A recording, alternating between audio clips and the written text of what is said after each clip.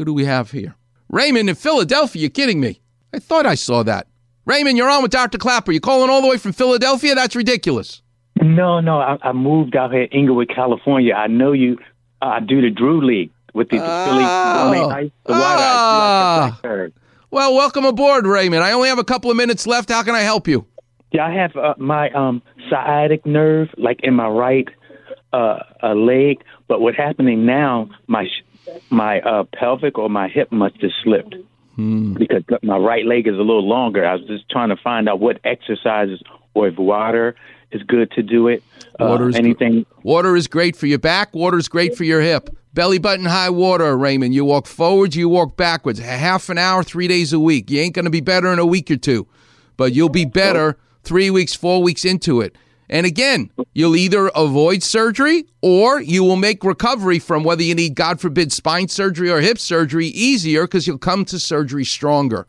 But you do need to be evaluated. I can't just tell you what to do without you getting checked out. You should have an MRI of your lower back, and you should have an exam, and you should have an x-ray of your pelvis. That's what you're going to need to do, Raymond, before you start embarking on treatment. Information empowers us. You know what I mean? I don't want anybody talking you into any kind of, pills or shots to take. Be holistic. But it's not fair to let anybody just say, here's treatment to do. Even as much as I love the water exercises, I have no idea why your nerve is acting up. I have no idea why you feel like your hip is slipping. You need an exam.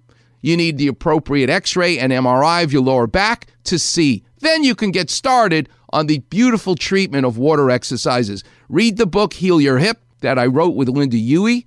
But still, you need a good exam. You're now in L.A. Go see a good doctor. Get worked up properly. And don't tell them that it's too expensive or they don't want to send you for an MRI of your back. You tell them you got a second opinion from guess who, Raymond? Dr. Clapper.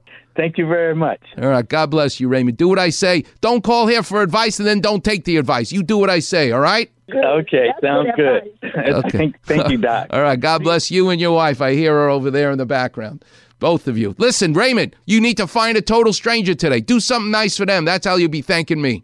All right, Warriors, let's take a break. Coming back, I want to tell some stories. Because at 8:15, I got a special guest calling in from Honolulu, Hawaii, who wrote an interesting paper about cortisone and the catastrophic side effects of sticking that needle into the joint. But first, we'll talk about Amy Winehouse and Lyle Alzado.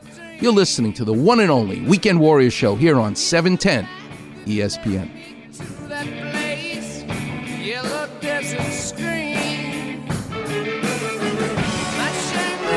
It's good to be king, right, King James? Absolutely. And good to be courtly friends on the Weekend Warrior Facebook page. I love it. Be treated like medical royalty with Clappervision.